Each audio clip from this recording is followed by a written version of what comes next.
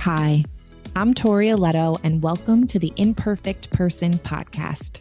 I'm your host, a licensed marriage and family therapist for the last 15 years. This podcast was created from the heart of my work, which is how the hardest parts of life often lead us to healing the relationship we have with ourselves. Each episode will dive into hard conversations with honesty and compassion.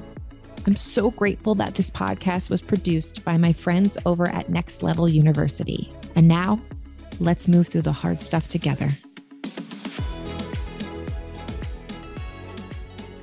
Hi, and welcome to episode 1 of the Imperfect Person podcast. I'm Tori Aletto, and today we are going to do a deep dive into one of my favorite topics, which is choosing you.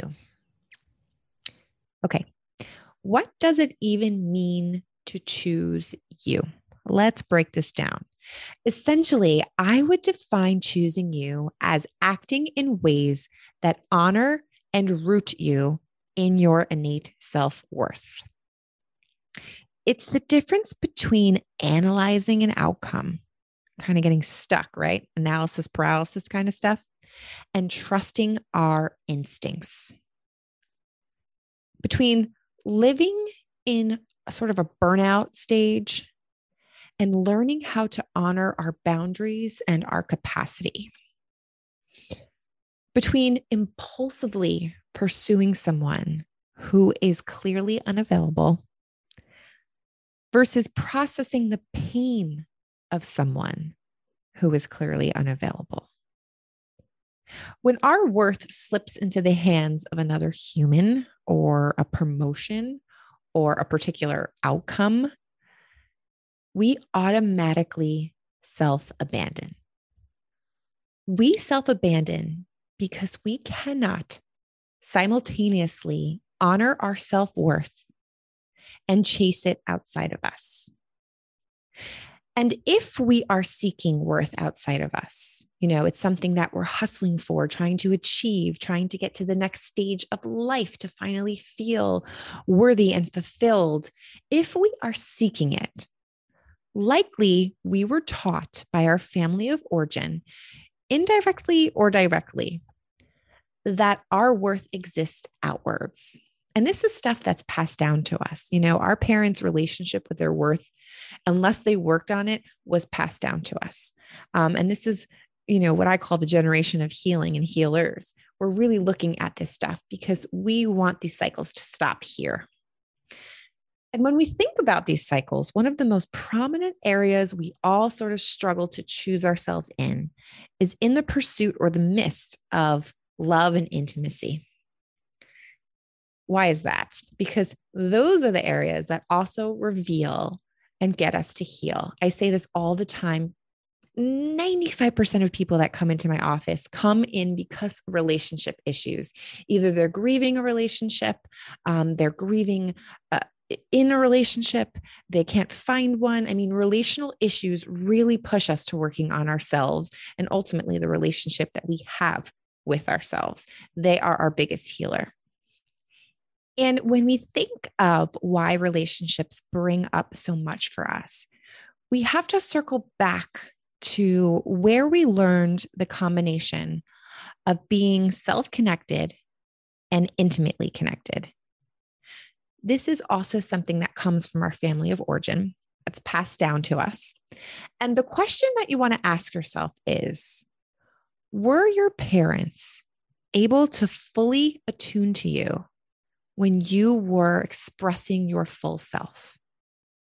And if the answer is no, if showing up, if your emotions were too much, if your boundaries were not respected, if your voice or your beliefs were not honored, if, whatever parts of you had to be hidden in order to stay connected to someone in your family or to your family, you learned early on that being self-connected cannot coexist with connection in your most intimate relationships.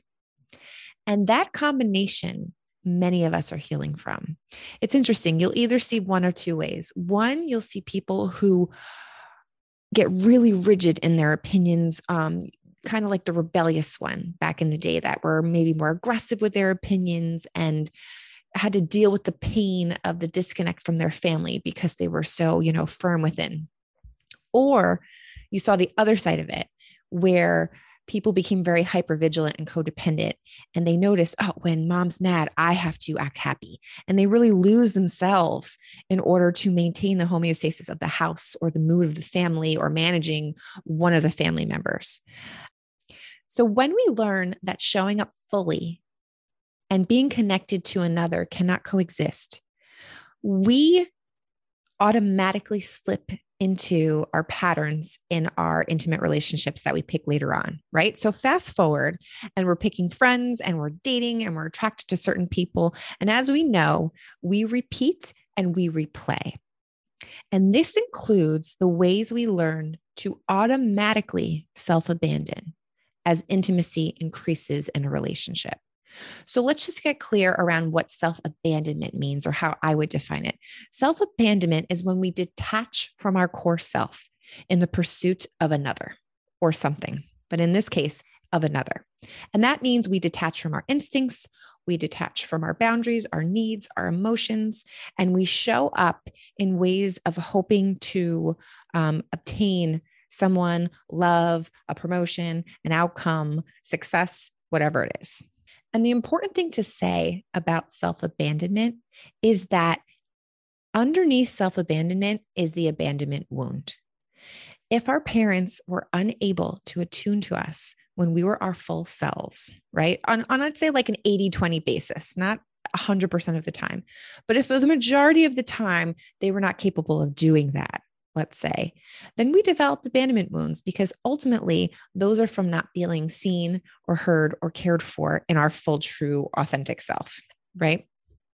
So self-abandonment is behavioral, it's automatic, and it happens when intimacy increases. I've shared this story before, but when I was dating my now husband, this was my biggest growing point. And I had no idea it even existed. I thought my growth was all about who I was picking, who I was attracted to, and changing the game there. And I'm a little bit against that being the way that we heal, because ultimately who we are attracted to and the cycles we're repeating are leading us to our own healing in order to sort of repair our foundation, which is the relationship we have with ourselves. When we work on that, we don't have to force attraction. We don't have to force being in relationships that we're not fully there, because we're healing from where we're choosing from. So when I was dating my husband, this was my biggest problem. As you can tell, or maybe assume, I was really great at analyzing and letting other people know what their biggest problems were in the nicest of ways, right?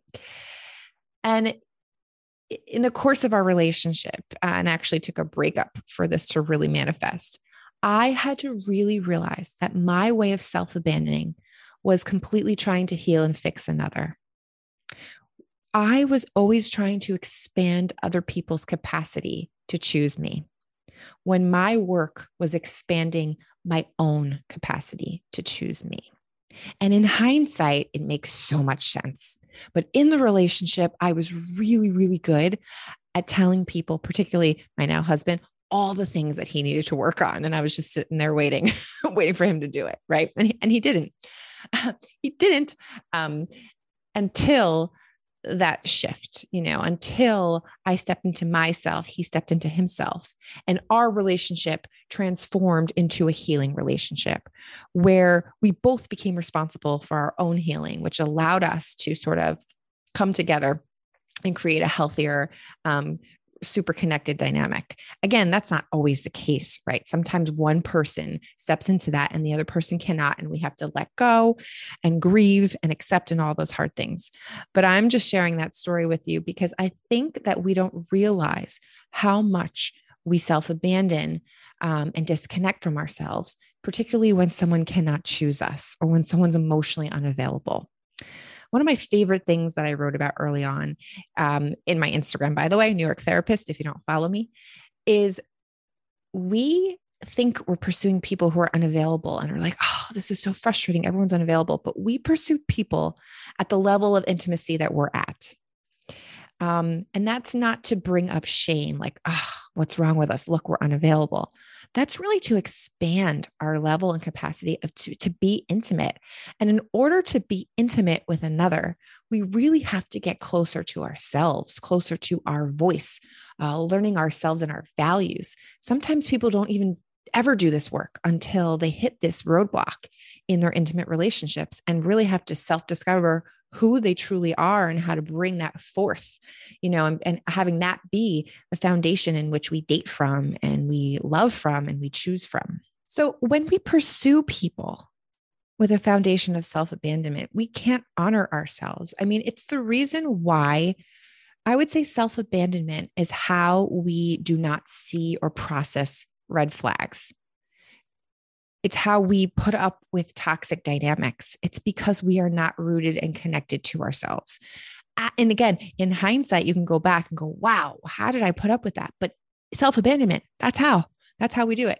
And, we're all creative. I was very creative in my self-abandonment. I was, analytical, and I just finished grad school, and I had a lot of information to back up my self-abandonment.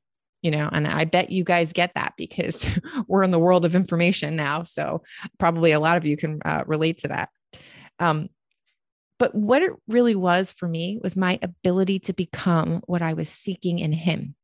If we can see that as a mirror, we start to do the work on ourselves that we need to do in order to create healthier relationships where we can be connected to ourselves and another at the same time. And when we can't be, or when someone cannot be with us, that's painful. That's hard. That's something we have to grieve without the layer of taking it personal. And that's the thing about being rooted in our self-worth, is we no longer take other people's capacity personally. And what a gift that is, because life is painful enough. When we add that extra layer on, that other people's limits are evidence of our worth, we just suffer and we feed a story that is completely untrue. So just a reminder, using my example, I mean, I've been with my husband now over 10 years. We have 2 small kids. The choosing you isn't something that we perfect and move forward in. It is a practice. It is a practice. I lose myself all the time still, but I notice the loss. I notice the signs, and I come back to myself way sooner than when I didn't have this practice at all. And I'm letting you know that because I really think when we set the tone for healing or for any work that we're doing, when we put a perfectionist thing, oh, when we heal, we're going to do this every time, it really sets us up for shame, and shame consuming us as we're healing. And healing is a relationship, a practice. It's something that we show up for and we pay attention to, and we get better and better and better at it, but we don't perfect it. If this resonates with you, know that at any time, no matter how far away you are from yourself, you can work on this, you can get better at it, and you can learn how to navigate this really intricate and important relationship you have with yourself in intimacy and relationships, and in anywhere else where it shows up, where you feel like you're self-abandoning because your worth is reliant on the outcome, the thing, the person, the timeline, etc. I am actually really excited to also let you know on December 4th, I am doing a webinar. You will find the link somewhere. I'm new at this podcast thing, so somewhere in here. I am doing a webinar on how to move from self-abandonment to self-connection. If you're interested in creating your own practice, this is where you're going to learn the specifics. And I really cannot wait to do this work for you. It's like my baby. It's my heart. So join me. And if you can't come live, it will be recorded and sent to you, and you will have it forever to work on this right alongside me. If you don't already, come find me on Instagram at NYTherapist. I share daily quotes and captions. Thanks for joining me here today. I can't wait to come back to this topic in different areas of life again. And just grateful to be here with you guys. Till next time.